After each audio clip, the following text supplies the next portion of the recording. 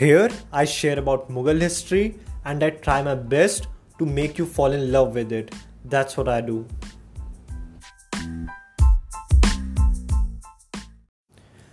Here are some quick general facts about Mughal Empire. Number 1.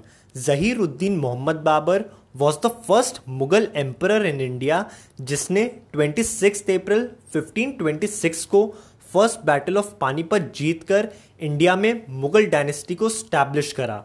Number 2. पूरे Mughal empire में 21 Mughal Kings थे जिनमें से स्टार्टिंग के 6 emperors Babur, Humayun, Akbar, Jahangir, Shahjahan, Aurangzeb were called great Mughals and the remaining ones were called later Mughals. Number 3. पूरा Mughal empire India में around 315 years तक रहा। नंबर 4. इंडिया में बहुत सारे एम्पायर स्टैब्लिश हुए और अगर एरिया वाइज बात की जाए कि किस एम्पायर ने सबसे ज़्यादा एरिया ऑक्यूपाई करा तो Mughal empire is that second number in this. Mughal empire जब अपनी पीक पर था तब it spanned over 4 million square kilometers after Maurya Empire which covered 5 million square kilometers. Number 5.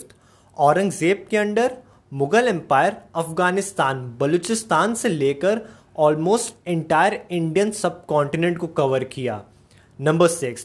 The last Mughal king was Bahadur Shah Zafar जिन्हें फर्स्ट वॉर ऑफ इंडिपेंडेंस के बाद Rangoon deport कर दिया गया।